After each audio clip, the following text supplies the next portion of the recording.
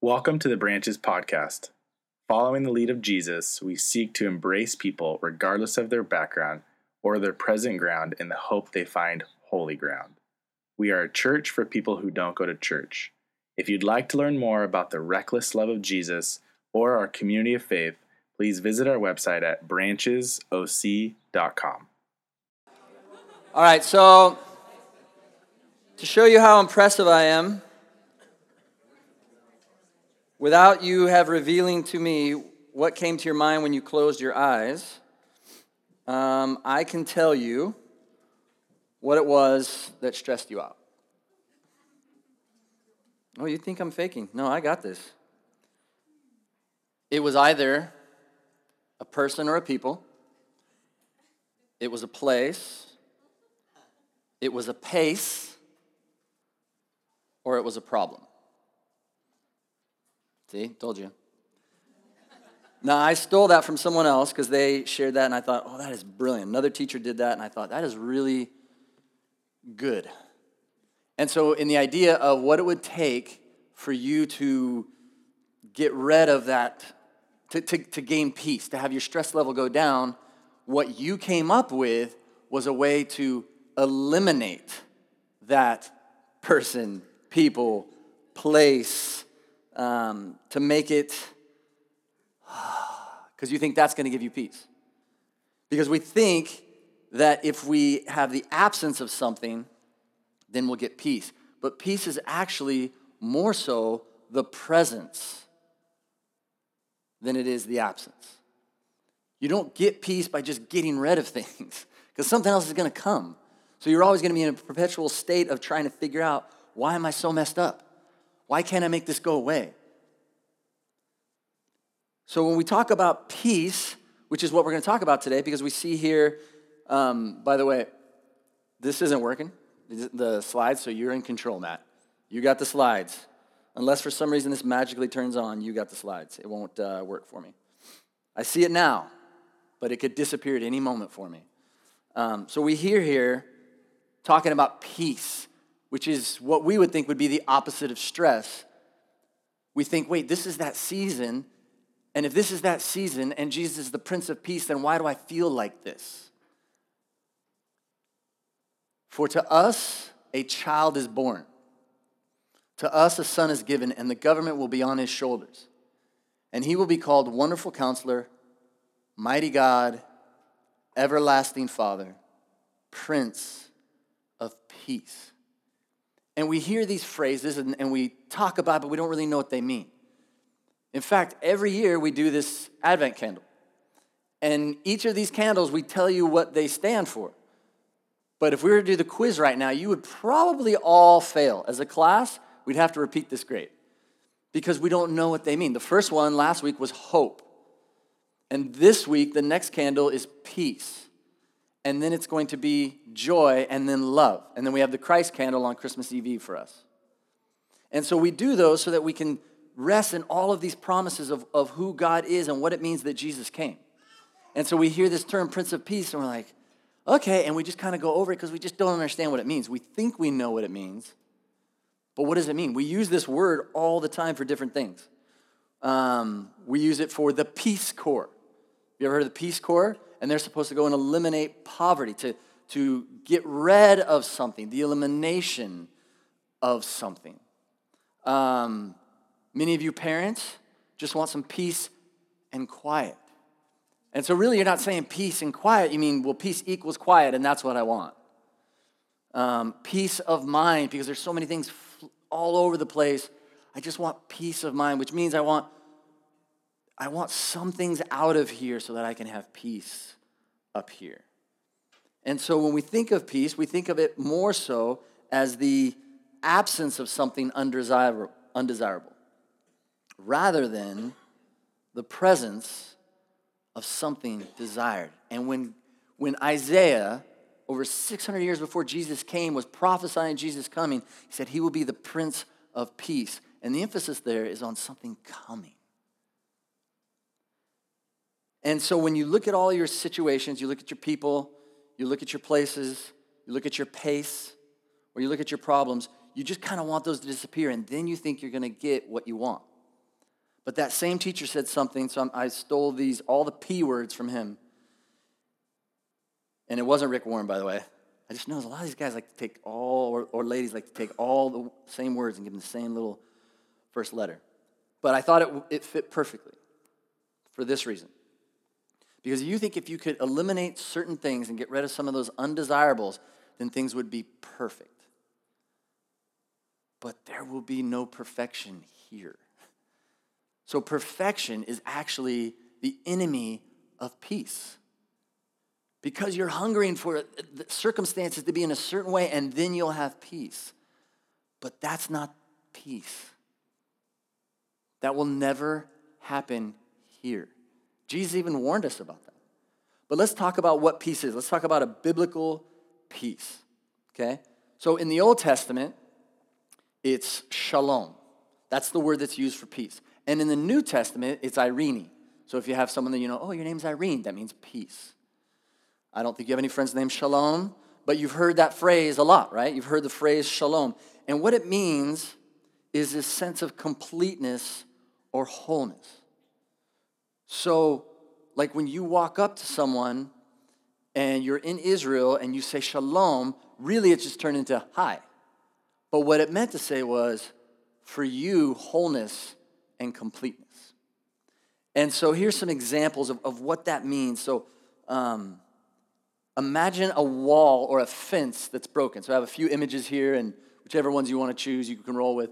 But imagine like that wall right there, there's pieces missing.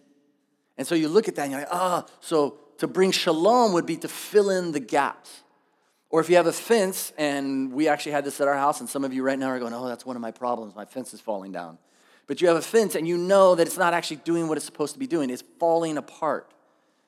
And so to bring shalom would be put it back complete, to put it back whole the way it was. Or for some of you, you have kitchen counters, and you know they're cracked, or they're broken, or there's something in your house, like my faucet this past week, it's broken. And to so bring shalom to that, the verb to bring shalom means to put it back the way it needs to be. And so there was a prince of peace in my life here on earth named Chad McComb, who was a plumber, and I called him and I said, what do I do? And so I'm showing him the video and he's telling me what to do. And so he brought my faucet back to shalom. Wholeness, completeness, that's what it means. So for example, in Job, it gives this perfect example of what peace is. So for example, like if you have, they lived in tents. And so taking something complex and bringing it together the way it needs to be and putting everything where it needs to be, that's shalom. And so in Job, they've got all their tents and it says, you will know your tents are shalom when nothing is missing. Right? You ever gone camping, you're like, oh, I forgot that.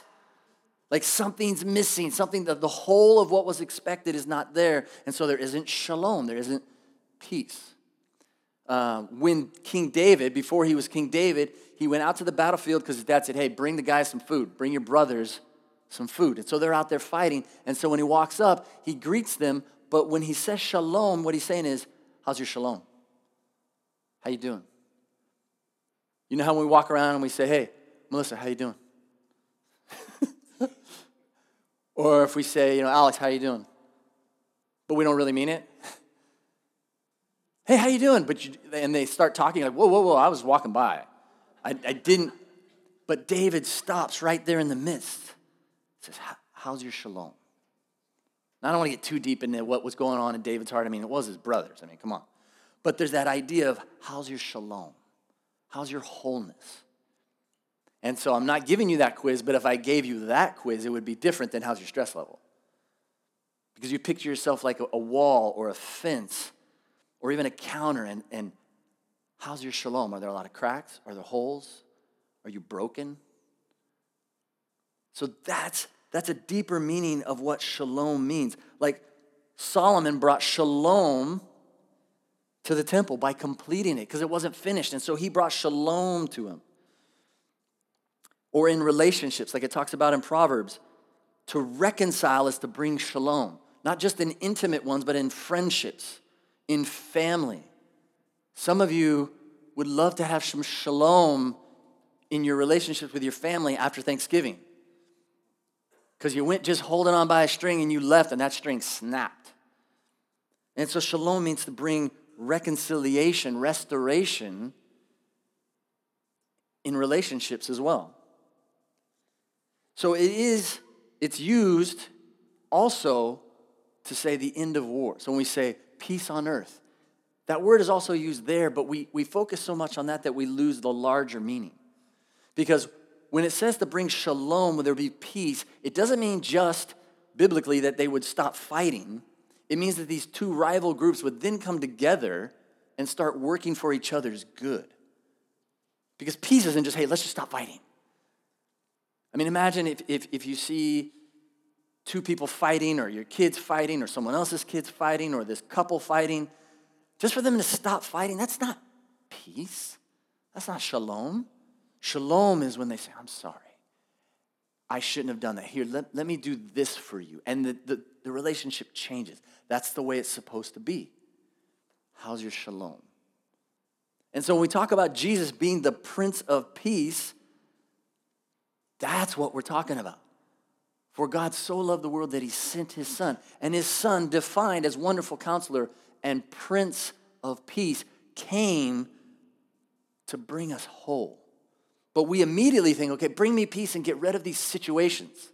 And the more we want that, and the more we seek after that, and the more it doesn't come, we get disappointed. Because we're expecting something that was never intended. So I want us to look at Luke chapter 1. I'll give you some background. But in Luke 1, Zechariah, who's the father of John, who becomes John the Baptist, but Zechariah never called his son that. But John the Baptist was his son. And so before he was born, he ended up going through this. He doubted that God was going to provide them a son. And so, oh, really? Well, then now you can't talk. So John, who was a priest at that time, he couldn't speak. And so as they say that the son was born, then he's allowed to speak. And as soon as he starts speaking, he starts prophesying. And that means that the Holy Spirit decided, okay, I got a message for the people around you. That's what prophecy means. It doesn't mean, I predicted the future at 7:22. That's an element of it. Most prophecy is just being a messenger of God. And so here we have Zechariah, and he starts just talking about Jesus. And then he starts talking about his son. I mean, we're all kind of into our kids, right? If you have kids, you're like, well, my kid's the best. But he starts talking about, praise be to the Lord, the God of Israel, because he has come to his people and he has redeemed them. And then he says, and you, my child, will be called a prophet of the Most High. For you will go on before the Lord to prepare the way for him. And then he talks about things being made right. But as we look at that, we could easily miss this one verse. 179, 78 and 79. He says, because of the tender mercy of our God, by which the rising sun will come to us from heaven, to shine on those living in darkness, and in the shadow of death, to guide our feet into the path of peace. But it doesn't say to pull you out of the darkness or to pull you out of the shadow of death, but instead it says by which he will guide your feet into the path of peace. So there's not this elimination of the difficulty of the circumstance. It's that Zechariah is promising that God is going to come with us into our presence and be with us in the midst of this chaos. So I've had all week to wrestle with this and to think about this. And so I'm in situations where I'm feeling like holes are all over me. I don't feel comfortable in my own skin. I don't feel right in front of certain people. I don't feel right in you know what it's like, right? When you feel like you have those holes or you can actually see the holes. And so I made a really dumb decision, and I started to decide that we needed groceries, which we did, and I needed to go get them, so I did. But I chose to go to Costco on a Saturday during the Christmas season. And so I'm walking in there, and I didn't have a hat to hide from all the chaos around me, because you know when you walk in there, you're going to see 50 people you know. And I'm sitting there wrestling with this going, Lord, what does it mean for me to walk through here in peace? To know that you are with me. And that the reason I feel so uncomfortable is because I feel incomplete. I feel like a failure. I feel like this or that or whatever it is. And I know I can share this with you because you've got the same thing going on. And so as I'm walking in this, I'm like, Lord, but you are my peace. If you can walk with me. Now, Costco is not what it means to walk through the valley of the shadow of death. Okay, that's not what that means. But when we're talking about peace, we are referring to what King David said when he was looking back at his life. He's still alive, and this is one of my favorite Psalms, and I feel like I teach through it all the time. I mean, I'm looking at people that have been with us from the beginning of planting the church, and you're like, oh gosh, is he going to do another series on Psalm 23?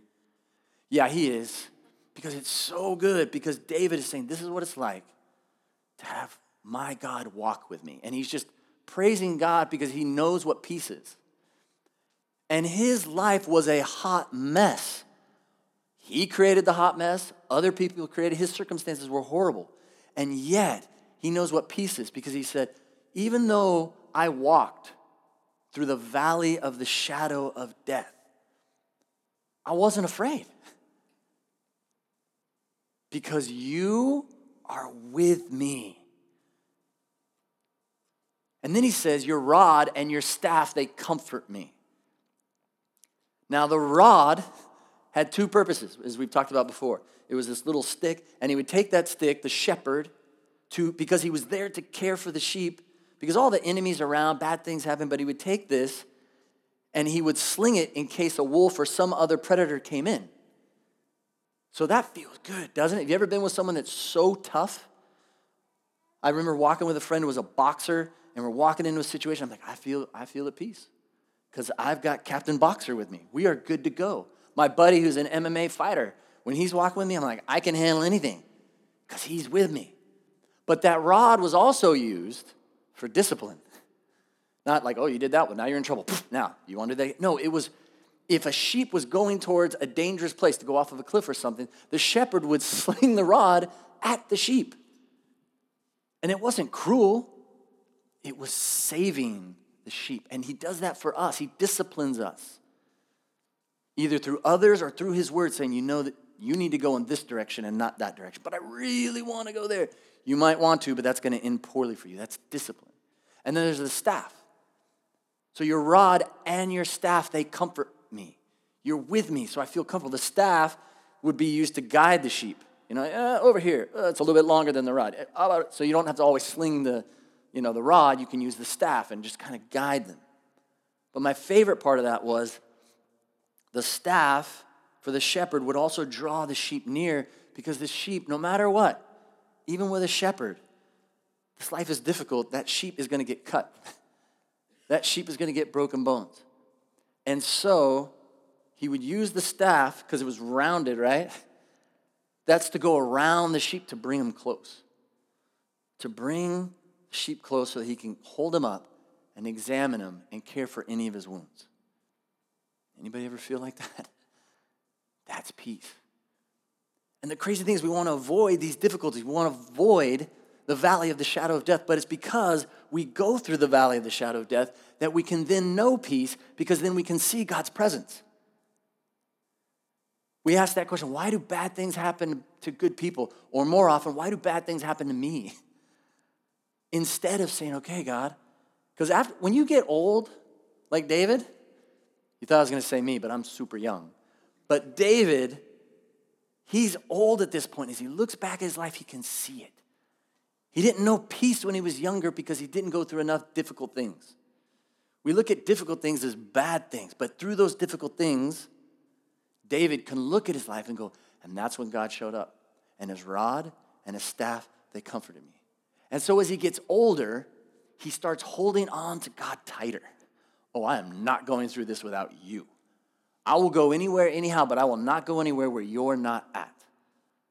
So either you're here or I'm not here. And that fear of the difficult, the fear of the valley of the shadow of death is not so much, because you know he's with you. That's what peace is. In Isaiah, it says, he will be called Prince of Shalom, and there will be no end of shalom. That doesn't mean the government's going to all of a sudden do all the right things and people are going to stop fighting and every marriage is going to be bliss. Oh, difficulty is there. But in those difficulties, we have peace if we have him. Jesus was trying to be super clear about this. So in John 16:33, and if this doesn't go up, you got to open up your Bibles. In fact, you should just open up your Bibles. I mean, you open them up and take this, write it down, get a tattoo of it. Jesus says, I've told you these things so that in me you may have peace. In this world, you will have trouble. We shouldn't be surprised at that. You will have trials. You will have trouble. You will have tribulation. You will have difficulty. But take heart, because I have overcome the world. So it's not the circumstances. It's not perfection of our situation. Our peace is him. Him near us and us clinging to him. That's why we chose the name Branches for this community of faith. I am the vine and you are the branches. If you remain in me, and that word remain is just not strong enough. If you will hold on to me, if you will embrace me, if you will make sure you will not let go, or as I love the way my wife says, I am not going to let go of your beard. I don't know why she assumes that God has this long old beard, but in her imagery, it's so perfect. Like, I'm not going to let go. I will do whatever it takes to hold on to you, because in you is life, in you is peace, in you is shalom. So this presence of God that is peace, we're not going to be free from tragedy. Some of you are going through that now. We're not free from illness, bankruptcy, divorce, depression, heartache, family, pace, people, problems. They're here. But this peace, this shalom, is rooted in the trust. That's what it is. That's trust, that grasping of the beard, that holding on, that clinging to him is trust. That's what connects us. That's what allows us to get peace, because we stay near to him. And to stay near to him means to trust, to put all of our weight into him. And by doing that, that is more perfect. That is larger than our circumstances. So surrender. Surrender those expectations you have of your circumstances. Surrender this idea of perfection in your situation. There's no elimination of people or problems or pace or place that's going to fix that. But God does promise to be our Prince of Peace and to walk through this with us. And so during this season, that's what we celebrate. We get to celebrate that God has shown up. And not that he just came and left, but he said, I promise you I will not leave you as orphans. It feels that way sometimes, doesn't it? Like in our situations, we just kind of feel left alone. But Jesus said, I promise I will not leave you as orphans. My peace I give you, my peace I leave with you through the Holy Spirit, through the Spirit of God walking with us through these situations. And because we have that, we can then be a blessing to others. We can be instruments of his peace to the world around us. Because once we're at peace because of his presence, then we're at a place to tell others about it. Not just with our words, but with our life. But yes, with our words. During this season, it's not weird for you to go, wow, I feel like I have peace. And then to not hold it from others. I was talking with someone the other day, and we were in this room, and we were talking, and the door was open, and we were talking about other things, and this person was loud. And then as we started talking about his faith and his love for the Lord, he got really quiet. And I was like, why are you getting quiet? Like I was hoping that one of the people at his company would walk by and hear him sharing this stuff. People should hear this. We don't fake it. We don't go, better go find someone and tell them about Jesus.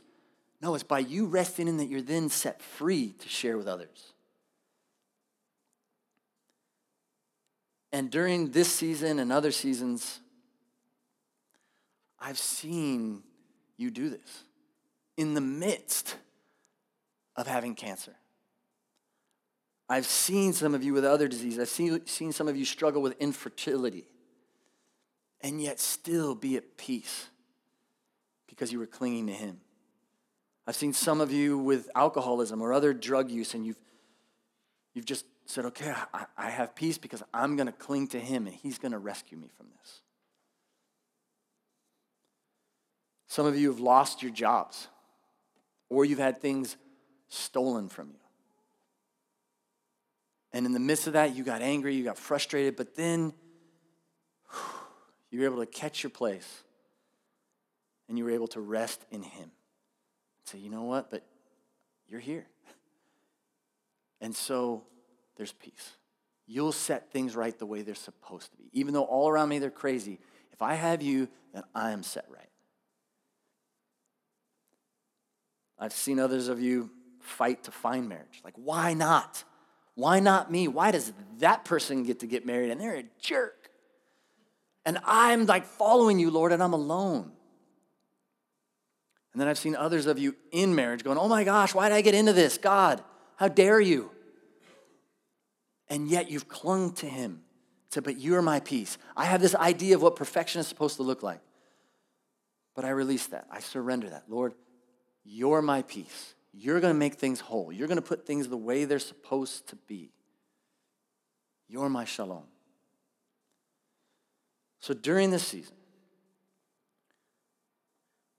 number one, learn to surrender perfection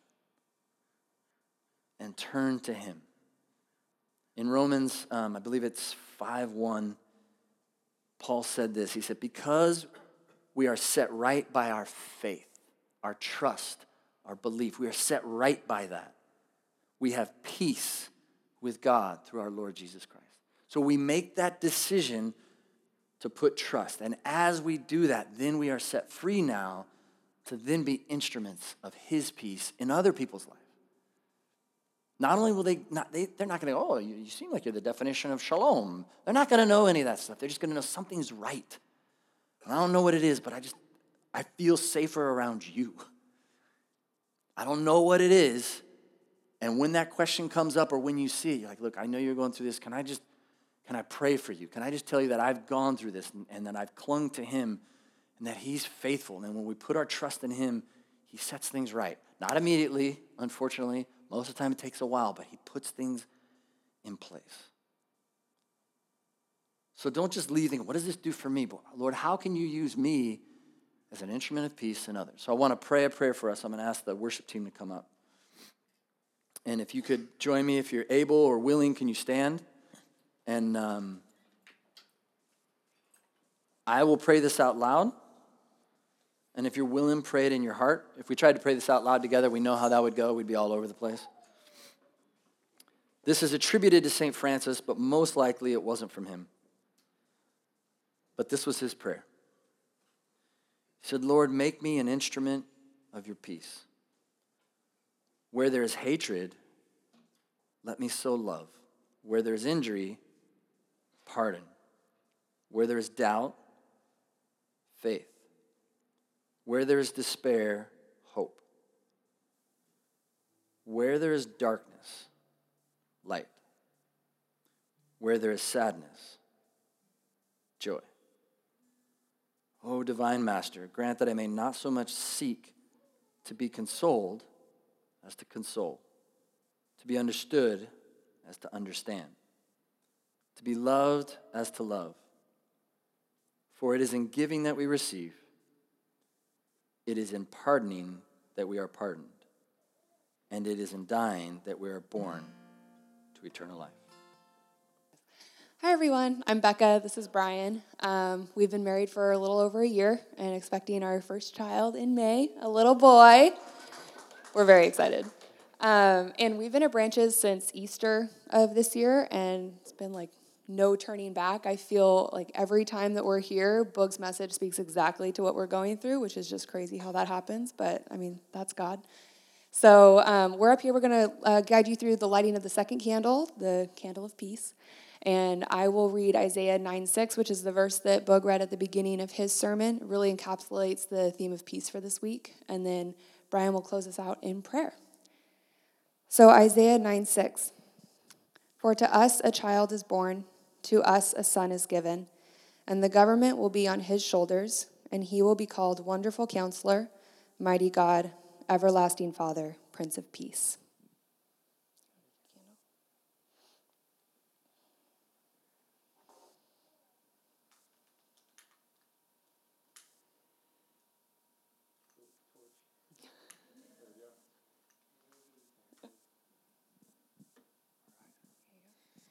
All right, let us pray. Dear Heavenly Father, we just thank you so much for today and gathering us here as a church here at Branches. We're just so honored to stand before you and have this privilege to even speak to you because of what Jesus Christ, our Savior and our Lord, has done for us. We're just so thankful that you give us the peace that this world can never give, and that your peace will never fail us, and that even through walking through the darkness of this life, we know that you are our rock and you are the solid foundation that will never fail. We just ask you to please empower us with your Holy Spirit today and for every day, for the rest of our lives, to walk with your Holy Spirit and to be peacemakers wherever we go. We thank you, Lord, in Jesus' name. Amen.